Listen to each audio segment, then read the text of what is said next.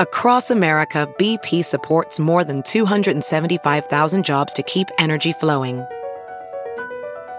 Jobs like updating turbines at one of our Indiana wind farms and producing more oil and gas with fewer operational emissions in the Gulf of Mexico. It's and, not or. See what doing both means for energy nationwide at bp.com/investing in America. Winner, winner, chicken schnitzel dinner. From at home in the kitchen, here's Rachel Ray with Rach on the Radio. So here I have flour seasoned with a little white pepper. Then I have these beautiful Articana eggs, flour egg. The breadcrumb is where I go crazy.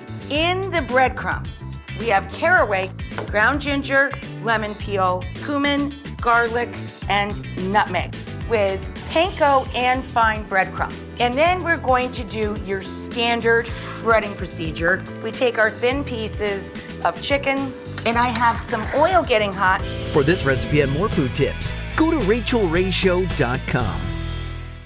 Jon Stewart is back at The Daily Show, which means he's also back in our ears on The Daily Show Ears Edition podcast. Listen to The Daily Show Ears Edition wherever you get your podcast.